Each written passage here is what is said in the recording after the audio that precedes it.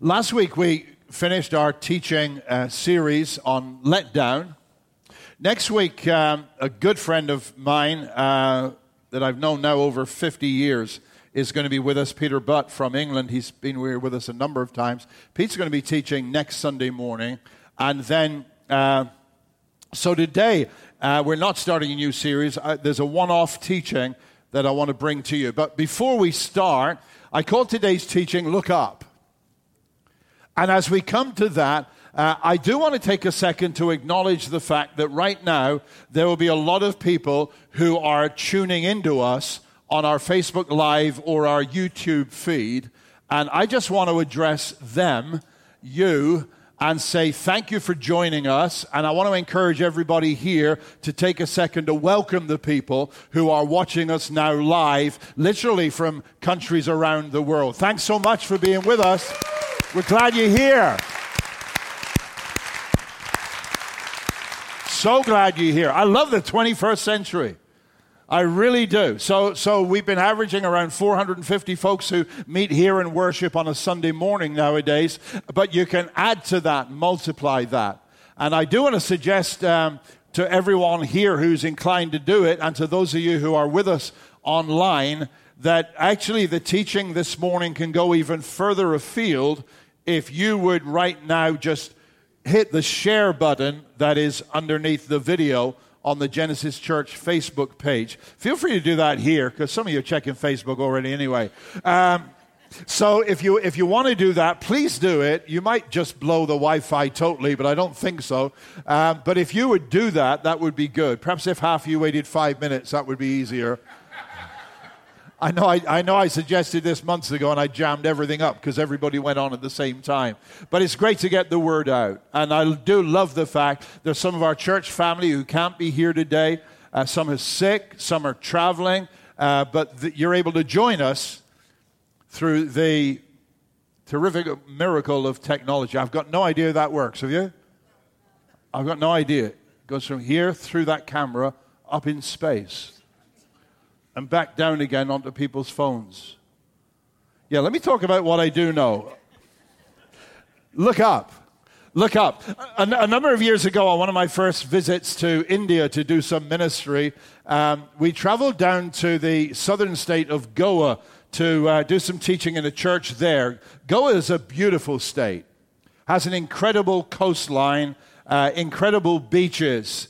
It's a terrific spot. In fact, a lot of British people go there for the winter. So British snowbirds don't go to Florida, they go to Goa. Apart from anything else, it's marvelous weather and it's dead cheap to live there. So they go there for the winter. It's a great place. So the first time I went there, I was exhausted when we arrived because we had taken a train, and a train ride that was meant to take just a few hours and ended up taking 12 hours. And it was a very uncomfortable train. And when I got there, I was exhausted. We got to the place we were staying, and the idea was to rest for the afternoon, but I couldn't sleep. So I decided I'd just walk down to the beach. I went down towards the beach, and there were a couple of little cafes. I got a cold drink, and I sat on the back of the beach. And the beach kind of from where I was sitting, it sort of went up quite steeply then, and then I guess went down to the water's edge. So I could see this sandbank, and I could see a little bit of the sea. And I sat there for a while and just reflected and took in what was going on. And then I went back to our accommodation. I said to my friend Basil, he said, "Do you sleep?" I said, No, I went down to the beach. He said, "Did you see the shipwreck?" I said, "No." He said, "What beach did you go to?" I said, "The beach, just down there." He said, "There's a shipwreck." I said, "I didn't see it." He said, "Roger, what the heck is the matter with you? There is a huge oil tanker that ran aground not long ago." And it became kind of a joke all the time we were in Goa. It's like, anybody seen the shipwreck? Anybody seen the shipwreck? Because I hadn't seen it. Now, when we drove by the beach later in the day, looking at it from a different angle where I wasn't looking at the sandbank, there's a huge oil tanker, right, that had kind of run aground and been washed up there. But I didn't see it. It was there, but there was something in between. And the fact is, often for us in life, we can get so engaged with what's happening right in front of us That occupies all of our thinking and all of our minds, our life, our work, our families, our schedules, what we've got to race to next, the struggles that happen in family life from time to time, the pressures. How long will the car last? Will it last? How much is this medical bill going to be? Can I really afford to pay it? What's happening or not happening on Capitol Hill? And we can get so caught up in the stuff of life that we totally forget some essential truths. And one of the things I love about Sunday mornings is what happens on a Sunday morning is we remind ourselves of the things that really matter and that really important and that really anchor us in life. This is the place we choose to come for a reset. Is that a fair description? Away from everything else, far from the madding crowd. Not that this is an escape from the real world, but this is a reminder of actual reality. Because the reality is that God is God, that God is on the throne. And if we will regularly and constantly lift our eyes above the hubbub around about us, we will be reminded of the reality of who He is, of how He is, and of where we are in relationship to our God. What I want to encourage you to do this morning is look up. Look up wherever life is right now. Psalm 3 and verse 3 says this. It says, "But you, God, shield me on all sides. You ground my feet. You lift my head high." You, God, lift my head high. And there's some of you came in here this morning, and I'm not talking about how you looked when I saw you, but I'm talking about where you're at in life. And some of you came in here this morning kind of with your head hung down, feeling vulnerable, feeling shaky. And my prayer to God this morning is that before you leave this place, you will be reminded again, God actually shields you on every side so you are not that vulnerable. God actually grounds your feet so you will not be moved. And God lifts your head high above everything else to where you see Him as He is. Look up. That's the word of the day. Look up. Look up. Don't get so mired in what's going on that you look side of that. I want to look at 3 passages in the Bible that encourage us in this direction, and they encourage us in specific ways. The first thing I want to talk about is this. If you look up, you will see God's protection. However vulnerable you might feel right now, if you look up, you will see God's protection. Earlier in the year, we did a spaghetti dinner fundraiser for our youth group. Remember? That was a great night. It was to help them with a summer trip that actually didn't work out. So they're doing a fall trip instead. And next weekend, we've got about 20-odd teenagers who are going away to a weekend's youth retreat. And because of your generosity, we've got good transport for them. They rented a small bus, and a bus will take them. And I was thinking the other day about when I was like a teenager and we went off on events on a bus. You know what we used to do?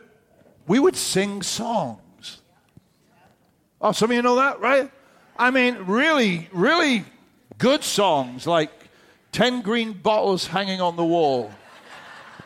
And if one green bottle should accidentally fall, there'd be 9 green bottles hanging on the wall.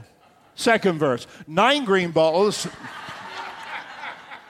Scintillating stuff. But we would. We'd sing songs like that, you know. And then kind of when our kids got to the age of being teens going off doing stuff, they would sing. We lived in Scotland then. One of the songs they would sing was, you can't chuck your granny off a bus. You can't chuck your granny because she's your mommy's mommy. You can't chuck your granny off a bus. Verse 2 was, you can chuck your other granny off a bus. You can chuck your other granny because she's your daddy's mommy.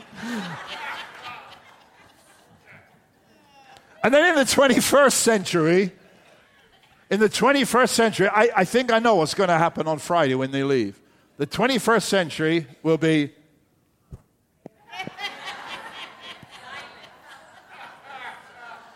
Send me pictures, Domingo. I know I'm right. Things have changed, right?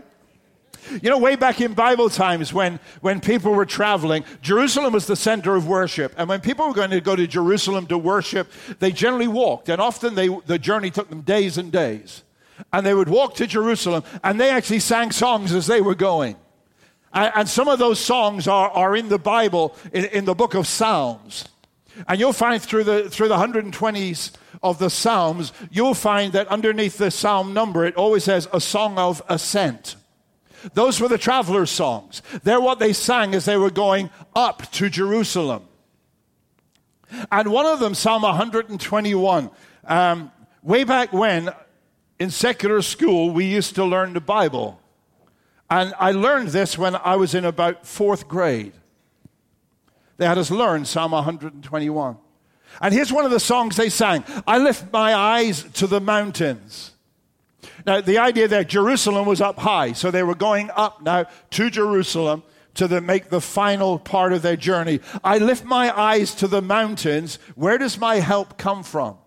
My help comes from the Lord, the maker of heaven and earth. Now, the thought is this. By this stage of the journey, when they had been walking for days, here they are now. It's like, okay, there's Jerusalem in the distance, but see how high up it is? A few years ago, 2 years, I ran the Great Cow Harbor Race, which is a 10K race. It's got one incredible hill in it, but you know the great thing about Cow Harbor Race? It's in Northport. So the last mile or so is all downhill right through the town. And it's like, thank God. But for these pilgrims, the last bit of it was uphill. And if you look at that verse, it's like, you know, I lift my eyes to the mountains. It's like, am I going to make this? Where does my help come from? Can I really keep going on? Oh, my Lord, I think I'm done. And then they kind of look to the mountains, but then they look higher and say, wait a second, my help comes from the Lord, the maker of heaven and earth. Am I going to make it? They look at the mountains and think, I don't know. But then they look up higher still and say, my help comes from the Lord, the maker of heaven and earth. And I just want to tell you today, whatever mountain might be in front of you this Sunday morning, you need to look a little bit higher and say, my help comes from the Lord, the maker of heaven and earth. Will you make it? No question. Because God will always bring us through. The other thing they say about this particular psalm was as these pilgrims were going towards Jerusalem, the nearer you got to the city, when it got a little bit hilly and mountainous, that hilly terrain was a place where robbers would hang out. So actually the last bit was very dangerous. So here they are, not only tired, coming to one of the most tiring sections of their journey, but here they are now, and they're going to be vulnerable. Because they could be robbed, they could be killed. So I lift up my eyes to the mountains. Hey, we're looking at all these hills around us and we don't know who's hiding there. Where does my help come from? Who's going to help me? And then you look a bit higher and say, my help comes from the Lord, the maker of heaven and earth. It doesn't matter who's lurking. It doesn't matter who's going to try to hurt me. My help comes from the Lord, the maker of heaven and earth. You know, you can't deny life's challenges. They're for real. There was an era in church life a number of years ago now where people kind of said that faith meant that you didn't acknowledge what was wrong. I mean, I met a guy once. He said, the doctor says I've broken my arm, but in faith I'm saying that my arm is totally healed. Now, I get where he was coming from to some degree, but he was taking it to a crazy degree. No, your arm's not healed, it's broken. It's going to be healed. It will be healed, and that's what you look forward to. But if you walk around the streets and tell everybody who asks you, say, no, my arm's perfectly all right in Jesus' name, they are not going to understand you. It's okay to acknowledge life's challenges. It's realistic to acknowledge life's challenges. But the main thing is, when we see life's challenges, we've got to look higher than any of them and recognize that above the greatest of our challenges, when we look up, the maker of heaven and earth is the one who is our helper. There was a time back in Old Testament times when God's people had been pulled away from their own country, Jerusalem, and its temple had been destroyed. But there was a time when the king who had held them all kind of captives, prisoners of war in his country, said some of them could go back if they wanted to and could start rebuilding the temple. And they did that. And they went back and they started building the temple, but then they got a bit fed up with building the temple and decided they needed nice houses instead. And so they started building themselves some nice houses, and it looked like the temple was never going to get completed.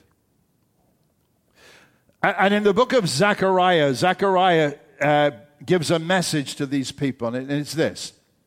He says, God said to me, this is the word of the Lord to Zerubbabel. I just like saying that. That's a cool name, isn't it? Zerubbabel. It's like, I think that's cool. My next son will be called Zerubbabel. Oh, we didn't tell them yet, did we? So this is the word of the Lord to Zerubbabel. Zerubbabel was the governor.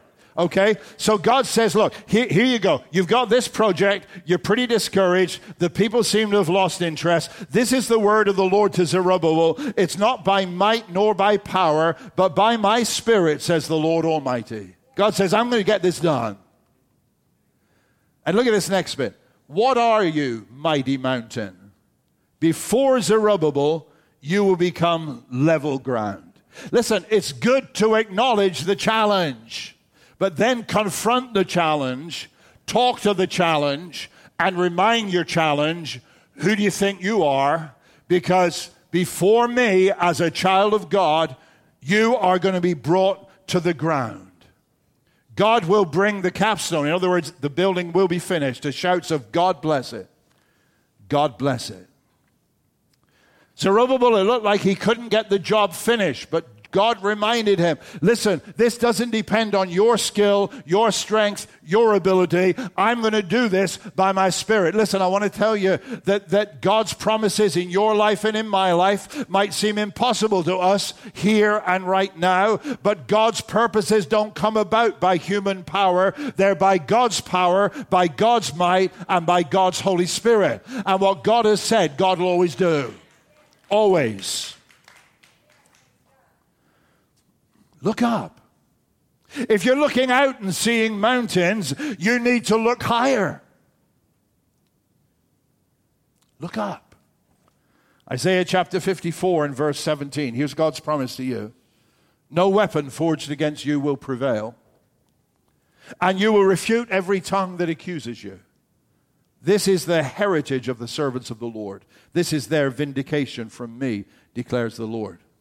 Okay, look at those first two lines. Look at those statements. God says, no weapon that's formed against you will prevail, and you will refute every tongue that accuses you. Then look at the next line. This is the heritage of the servants of the Lord. This is yours. This is mine. This isn't just a verse in a book. This isn't just something that's good to quote on a dark night. But this is what's ours. Part of our inheritance as God's children, what God promises to us and will provide for us. That's his commitment to us. Later on in Psalm 121, verse 7, it says this, God guards you from every evil. He guards your very life. He guards you when you leave and when you return. He guards you now. He guards you always. Look up and see God's protection. God's got you. And that, for some of you here today, was very specifically why God wanted you to be here. Because if you hadn't been here, your eyes would be focused on the battles that you're going through right now. But God wanted you to be here to look up and to look higher and to realize that his protection is guaranteed. So the second thing I want to focus on today is this. If you will look up, you'll see God's preservation. That might sound similar to God's protection, but let me explain how I'm looking at this. There's a verse in Isaiah that I want to just look at here. In Isaiah chapter 51, verse 6, right? Lift up your eyes to the heavens. So God's saying, look up. Lift up your eyes to the heavens. Look at the earth beneath. Look up. Look down. The heavens will vanish like smoke. The earth will wear out like a garment, right? The Bible says one day there's going to be a new heaven and new earth. Its inhabitants will die like flies. But my salvation will last forever. My righteousness will never fail. But my salvation will last forever. My righteousness will never fail. Now, here's my question. So everything around us is going to be destroyed. Everything around us will be done away with. But God says, my salvation is going to last forever. My righteousness will never fail. So my question is, so where are they? Where is God's righteousness? Where is God's salvation? I know the answer to that question. I hope you do. They're in me and they're in you. What God has put into you and me. The heavens may be done away with in a new heaven. The earth may disappear and there's a new earth. But there's one thing that will not change. God's salvation that He has given to us. God's righteousness that He has put within us. Those things will never fail. Some of us have come from church backgrounds where we've been fed the lie that you know what, you're always walking a tightrope because you better be careful. You want to be sure you make it. I mean, you've heard it. I've heard it. Some of you here today, if you don't get your act together, you're really not going to make it.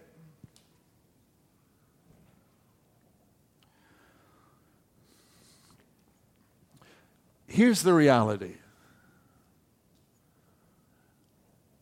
I can never get my act good enough to earn the mercy of God.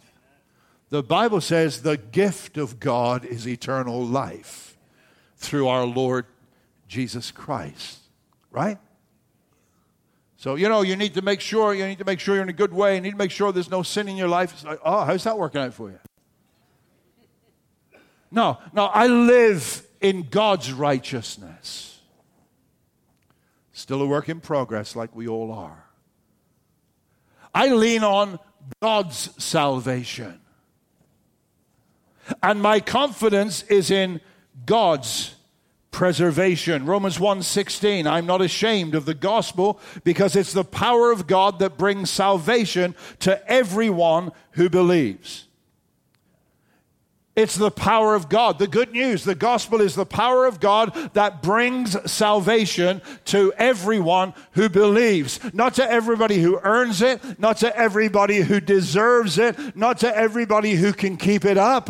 God's message of salvation brings eternal hope to everyone who believes. Everyone.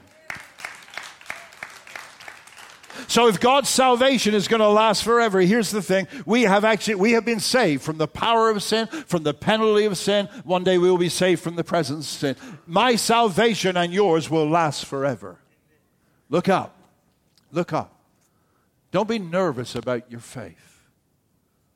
Don't be kind of stuttering and scared. Am I really good enough? No, of course you're not good enough. And I'm not good enough either. But God is so good that God has lifted us. And today we are in His hand, firmly and eternally held there. My salvation will last forever. Look at Romans chapter 5 and verse 17. See what it says there. For if by the trespass of one man, this is starting with sin started with Adam and then came down through the human race. If by the trespass of the one man, death reigned through that one man. It's like as Adam went, we all went. How much more will those who receive God's abundant provision of grace and the gift of righteousness reign in life through the one man, Jesus Christ. The band were singing earlier, we were singing with them the song that says, Christ is enough for me. Right? Christ is enough for me. In fact, if you look at the third line of that verse up on the screen, you'll see there, it actually says that Christ must be more than enough. It refers to God's abundant provision of grace. So God makes sure there's plenty. It's kind of like your house and mine on Thanksgiving Day. We're so scared we run out of food that we make enough to feed the 5th Cavalry, right? God's abundant provision of grace and of the gift of righteousness. So God's promise is that His salvation and His righteousness will last forever. My righteousness will never fail. You know why? Because in God's presence, I'm not talking about how righteous I am. In God's presence, I am saying, I have identified myself and I have robed myself in the righteousness of Jesus through trusting Him. God's preservation. No matter how scary life gets, God will always keep us in His hand. And no matter what we do, some of you are going to struggle with this statement, but feel free. No matter what we do, God will always be our Father. All right? Didn't some of you tell your kids that when they went away to school? Whatever you do, I'll always love you. Do the right thing, but know this. Nothing will ever stop me loving you. Right? God's our Heavenly Father. Now, some folks struggle with that because they want to be nitpicky. Say, oh, that means people can do what they like and God will still love you. You know what? Once you really are aware of the love of God, you want to do what God likes. And so actually, God's grace and God's mercy and God's goodness makes us want to live a different way. Isn't that the case? And if it doesn't, you haven't grasped it. Anyway, I'm going to move on because I sounded like I was getting a bit too... We know there are sensitive people here.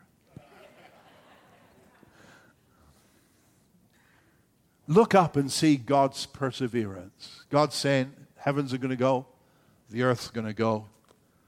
My salvation and my righteousness in you are going nowhere. Love it. In fact, in Luke 21, verse 28, Jesus talks about all kinds of awful things going on in the world. And he said this. He said, when these things begin to take place, stand up, lift up your heads, because your redemption is drawing near. It's like, when the world reaches its lowest ebb before God really starts to wrap things up, don't panic. Look up. Look up, because thank God we've got something to look forward to, because God's righteousness and God's salvation will never, never be denied us. Lift up your eyes to the heavens. Look at the earth beneath. The heavens will vanish like smoke. The earth will wear out like a garment. Its inhabitants die like flies. But my salvation will last forever. My righteousness will never fail. If you came in here this Sunday morning and maybe you did not have your best week as a Christian, I want to tell you this. You don't need to come into God's presence, into God's house, and come into worship just feeling as if, well, I guess I'm kind of blown it. I guess God's done with me now. God will never be done with you. If we confess our sin, God is faithful and just to forgive us and to cleanse us. Look up and see God's preservation. Now, we could finish there, and we're almost getting to the time where we should, but we're not going to. I mean, it would be a good thing to be able to say, hey, here we are today. You know what I want to do? Let's just look up and thank God for God's protection and thank God that He's around us and above us, and we can look up above all of our battles and say, God's got me. We can look at God's preservation and say, you know what? God gave me the gift of life. I am going to live forever. Isn't that terrific? And I can say, Tom, why don't you and the guys come back up here and let's just rock this place and praise God for what He's done for us. But we're not going to do that. Because there's a third look up that I want to talk about. I want to talk about looking up and seeing God's passion. You see, We take those first two things, and the danger is say, well, praise God, this is terrific. We're good, and we're in a good place for now and for eternity. God's got me covered, and he has. John 4, verse 36, Jesus talking to his disciples. He says, don't you have a saying, it's still 4 months to the harvest? I tell you, open your eyes and look at the fields. They are ripe for harvest. Other translations, Jesus says, lift up your eyes. Look on the fields. There's always a danger that we get so taken up with how blessed we are that we forget the fact that out there are thousands and thousands and thousands of people who need to know Jesus like we know Jesus. And Jesus never wanted his disciples to lose sight of the fact that there was a harvest that needed to be brought in. Listen, China and India are the two nations on earth with the most people in them who are not Christians. The third nation is the United States of America. Okay, we're not living in a Christian nation, and somewhere along the line it would be realistic to recognize that. Okay, I didn't just condemn our country in the slightest way. I'm saying when there's a wall in front of you, a mountain in front of you, you need to recognize what it is. We're not living in a Christian nation. That's where it is. Our country was founded on Christian principles. Absolutely. They are not pursued in government, certainly nowadays. 10 Commandments used to be in all public buildings, less and less and less nowadays. It was on June the 25th, 1962, that the Supreme Court ruled in Engel versus Vitale that a prayer approved by the New York Board of Regents for use in schools actually violated the First Amendment because it represented establishing religion. And prayer was taken out of schools. Now, here's the thing. Some of you can argue with me about this, but please don't bother because I don't want to get in an argument. It's probably not coming back anytime soon. Hasn't happened in the last however many years. We live in a world that does not embrace the core values of Christianity. But I don't find that negative and depressing, you see. I'm the shoe salesman who went to an African village with his friend, and his friend said, we're going to lose out here, nobody wears shoes. And I say, this is the best market in the world. Nobody's got shoes. We live in a nation that needs Jesus. And you know what's exciting about that? We know Jesus. We live in a nation that desperately needs to connect with God. And you know what? We know how to help them to connect with God. If you think about it, the early church lived in a time when there was outright open hostility to Christianity. Here's what it says in Romans 5 in verse 20. It says, where sin increased, look at the second part, where sin increased, grace increased all the more. I want to encourage every one of you as followers of Jesus, don't curse the darkness, light the light. Don't talk about how bad this world is, talk up how good Jesus is. Maybe cut back on your political posts on Facebook and start posting positive things about how Jesus is and who he is and what he can do for them. Oh, sorry. Just let's keep going, Roger. Jesus said, look at the fields. We live in a nation that's ready for harvest. Ready for harvest. Christian values generally downplayed. But the reality is, you and I are here now as God's messengers of hope and of life and of love. How do we reach them? I'll tell you what. We've done different things over all the years I've been a believer to try to reach people. You know what the most effective thing is? We've been doing it for years here now. We just invited people to church. We just invited people to church. And when they come to church, we create an environment that is welcoming, non-threatening, not crazy, to which they can relate. And we let God do the rest. I was listening to an interview the other day with the writer Anne Lamott. And Anne Lamott was saying she'd been an alcoholic from her early teens till her 30s. And she said the way she got sober was she went to AA. And when she went to AA, she said the one thing she had a difficulty with AA was that when people spoke about their higher power, she felt she didn't really know or recognize or identify. She wanted a very personalized higher power. So she said she started going to a church. And she said, a little church of 40 people. And she said, what I loved about that church is they welcomed me and left me alone. She said, nobody made home visits. Nobody tried to enroll me in classes and told me there's a ton of things I need to learn. She said they welcomed me and left me alone. So many of us have spent a lot of our lives thinking we need to fix people. But we can't fix people. Lord, we're having a hard time keeping up with fixing ourselves. But what we can do is to love people and to welcome people. And I want to encourage you, particularly with the holiday season coming up, invite, invite, invite. The people you work with you think might be the least likely, invite, invite. Your family members who have said no a zillion times, invite, invite. Jesus said, you think the harvest is going to be sometime down the road. He said, no, this is the season. It's harvest season in the lives of some of the people we know. And we need to start bringing the harvest in.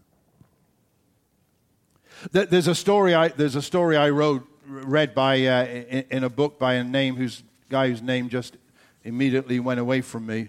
And anyway, he wrote some good books. Yeah, John Ortberg. John Ortberg tells this story about he actually went and got his hair cut from the same hair salon, same hairdresser his mother used. And after it, he talked to his mother and he said, you know, your hairdresser, I think she's really ready to get connected to God. And his mother said, are we talking about the same person? And she described her hairdresser. She said, yeah, that's her. She said, I don't think so. You know, like she's on her 5th marriage and it's breaking apart. And she lives a wild life. John Ortberg said, I really feel that there's an openness to God there. He said, next time you go and get your hair done, start talking to her about Jesus. So his mother went to the hairdresser. Now, I don't know about you. I'm not good at that stuff, and I'm a pastor. Now, if you give me the opening, I'll talk. But I'm not like, cold. So let me talk to you about Jesus. So his mother sits in the chair, and she says this little prayer to God. She says, I'm not starting this. But if you really think that she needs somebody to talk to her, let her start the conversation. Sat in the chair, hairdresser gets her ready. First thing she says is, I hear you and your husband have a Bible study in your home. Would I be able to come? And then she told the story of, she said, you know what? She said, I need God. But I spent my life so confused. She said, my mother was Jewish, my father was Catholic. My mother would go to the temple on a Saturday, and she would come home and tell me things from there. And then my father would go to Mass on Saturday evening and come home and make me do the rosary. And she said, it just did nothing for me. So I moved away from things. But she said, I've got to have something. She said, I spent years battling with alcohol. And she said, when I started going to AA, we started talking about higher power, and I thought, I need a higher power, but I couldn't deal with God. So I gave my higher power a name. I called him Ralph. And she said that went really well for quite a long time. So one night when there was a guy visiting their group, and he wasn't in a good state himself at the time, and he introduced himself and said, my name's Ralph, I'm an alcoholic. And she thought, there goes God. She said, so I need to know God. Can you help me? I wonder how many people we know that are in that position. Jesus said the fields are ready for harvest. That woman was ready for harvest, but the fact is, John Ortberg's mother was totally oblivious to it. My encouragement to you in this week is this. Don't look around at the world we live in and be superior, be putting things down in your mind or putting people down in your head. Listen, where we are now, we are by the grace of God. No mistake about that. But what we really need to be doing is seeing people. Jesus said they're like sheep without a shepherd. And we need to be loving them into the kingdom of God. Amen. Look up. Look up. Look up. And then let's stand up. And the band are going to come. I'm going to pray. And we're going to sing our closing song.